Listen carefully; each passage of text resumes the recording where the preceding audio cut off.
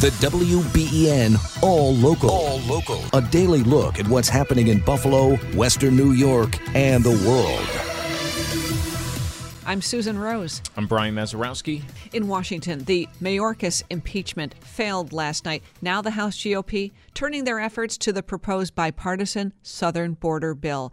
We have more from the Capitol. The border proposal is part of a wider bill that includes funding for Ukraine and Israel, which also remains in limbo this morning. The bill includes a trigger mechanism. When migrant apprehensions reach 5,000 per day, the border would automatically shut down. But opponents insist that's not enough and still allows too many illegal crossings. Democrats claim Republicans are only opposing the bill because of pressure from former President Trump. It's time for Republicans in the Congress to show a little courage, to show a little spine. Ike Ajachi, ABC News, Washington.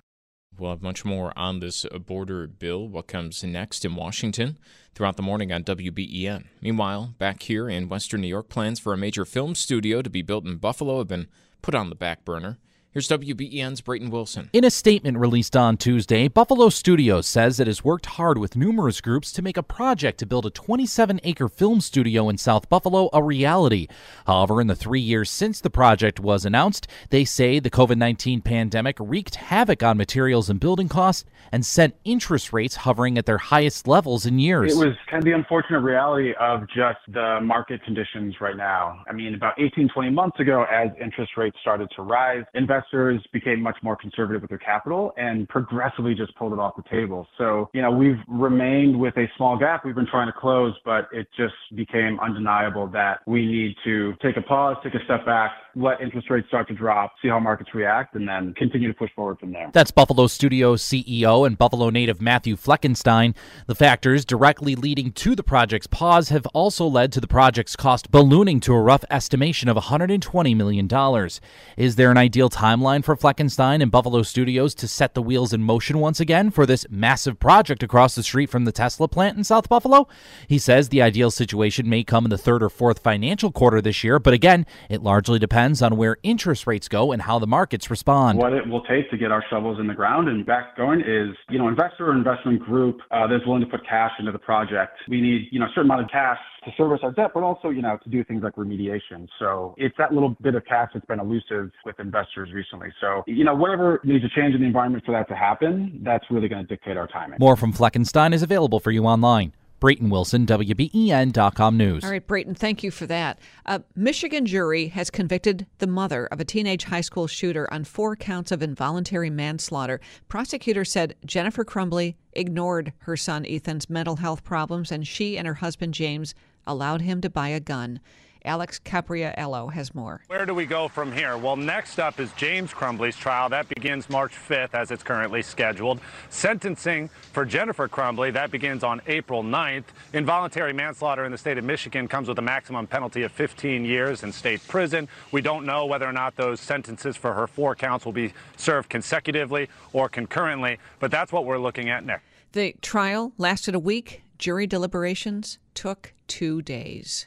If COVID keeps you out of work, how are employers supposed to handle it? WBEN's Tom Puckett tells us a proposal by the governor could clear things up. Governor Hochul is proposing a bill to end the requirement employers provide extra paid sick time for those who have COVID. Employers across the state are often surprised to hear that the law still exists. The public health emergency is over.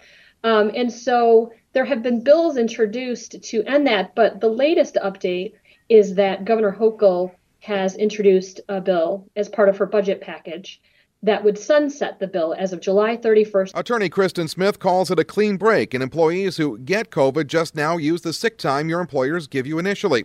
She says employers have had a lot of questions over the years. Every time someone, calls and says, I have COVID, sort of have to trust what they're saying there, although I suppose the law does allow for some documentation to be requested. But, typically someone can just say, I have COVID, and then they get either 5 or up to 14 days off. Smith believes the COVID sick pay requirement was redundant in a state that already has plenty of sick leave requirements. Hear the full conversation online.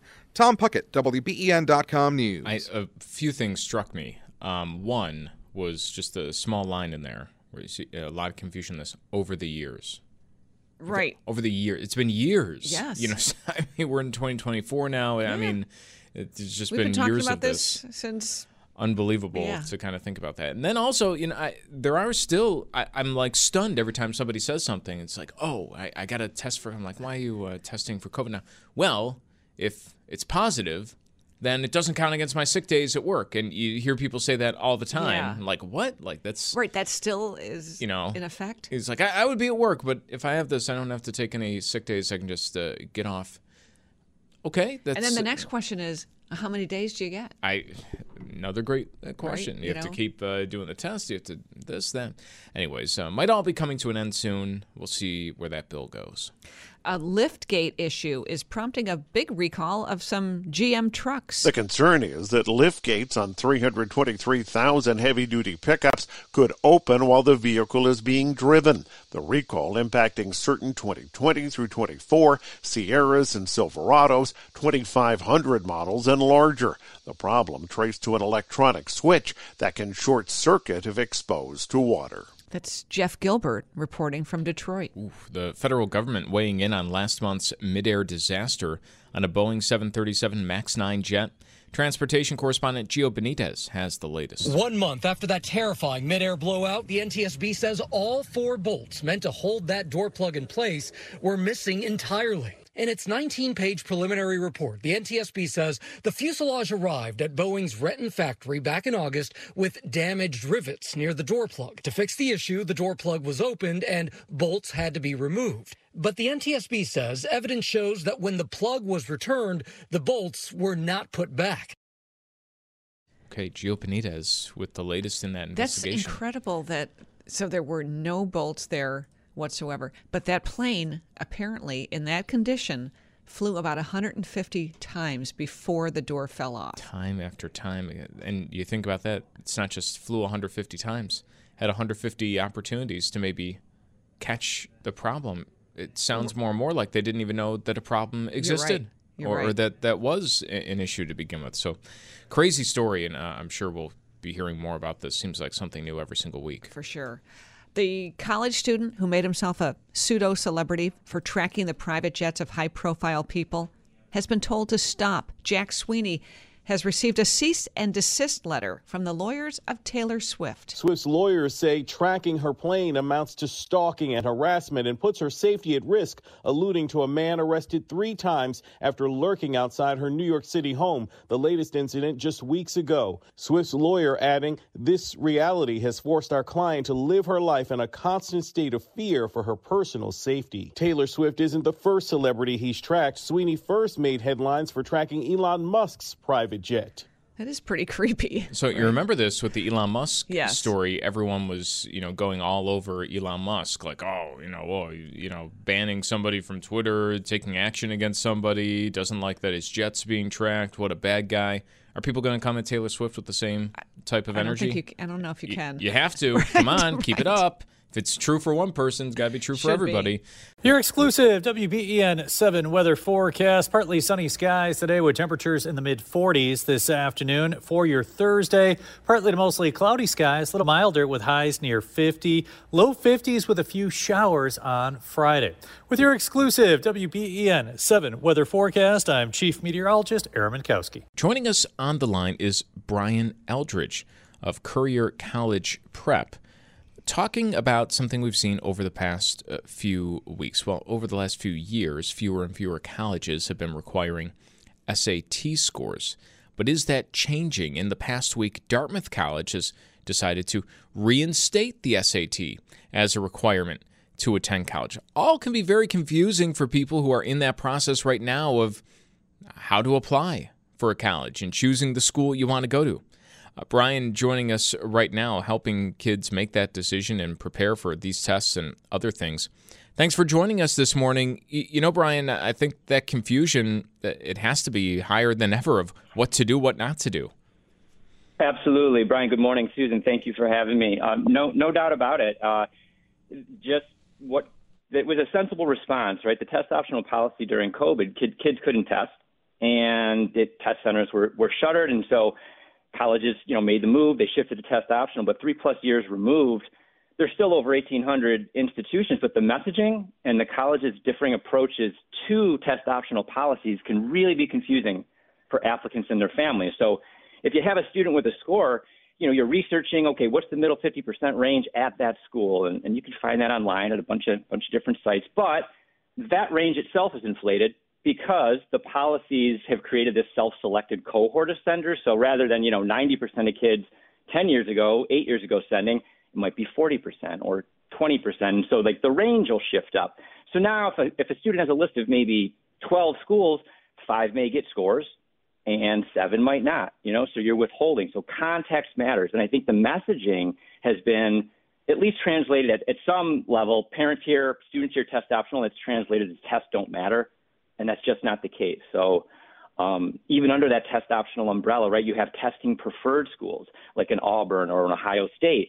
And if that's, sometimes the news hits them late. If I get a call in the fall and Ohio State's their number one, but they weren't aware of the nuance that Ohio State prefers testing, and you can look it up, and 70 to 80% of kids are sending. And then come October, it's almost too late. It's not too late to test, but it's really too late to prepare and to really go after your best score. So what I advise students do is to really, and parents, get granular with the research. Check out the stats. Go to Common Data Set. Google a school's name with Common Data Set. And look at the percentages of students who submit.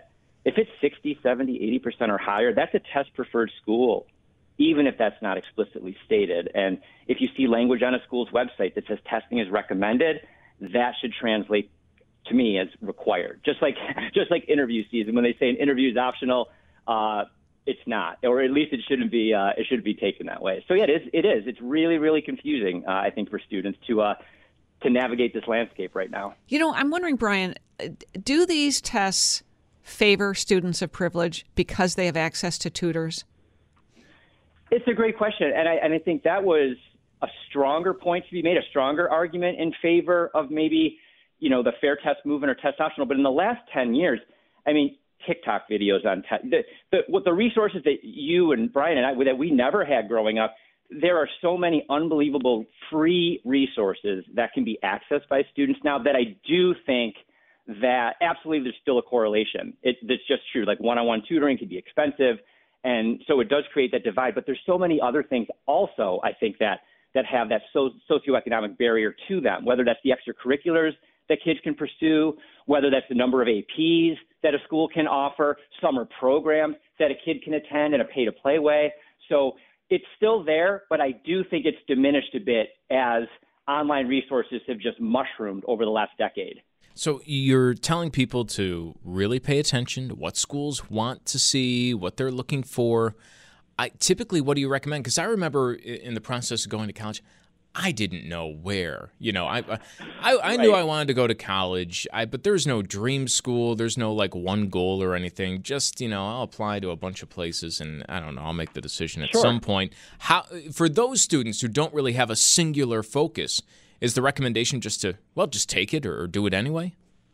I always think that the upside, it definitely outweighs not taking it, because even if you never end up sending the score, or if you never even, or maybe you started a community college or a trade school, whatever the case may be, when you're preparing and doing your best to put in the preparation for a test, you're coming away with all these fundamental skills and knowledge that are, in my opinion, going to serve you well beyond high school, whether that's critical thinking, strong written communication, data analysis.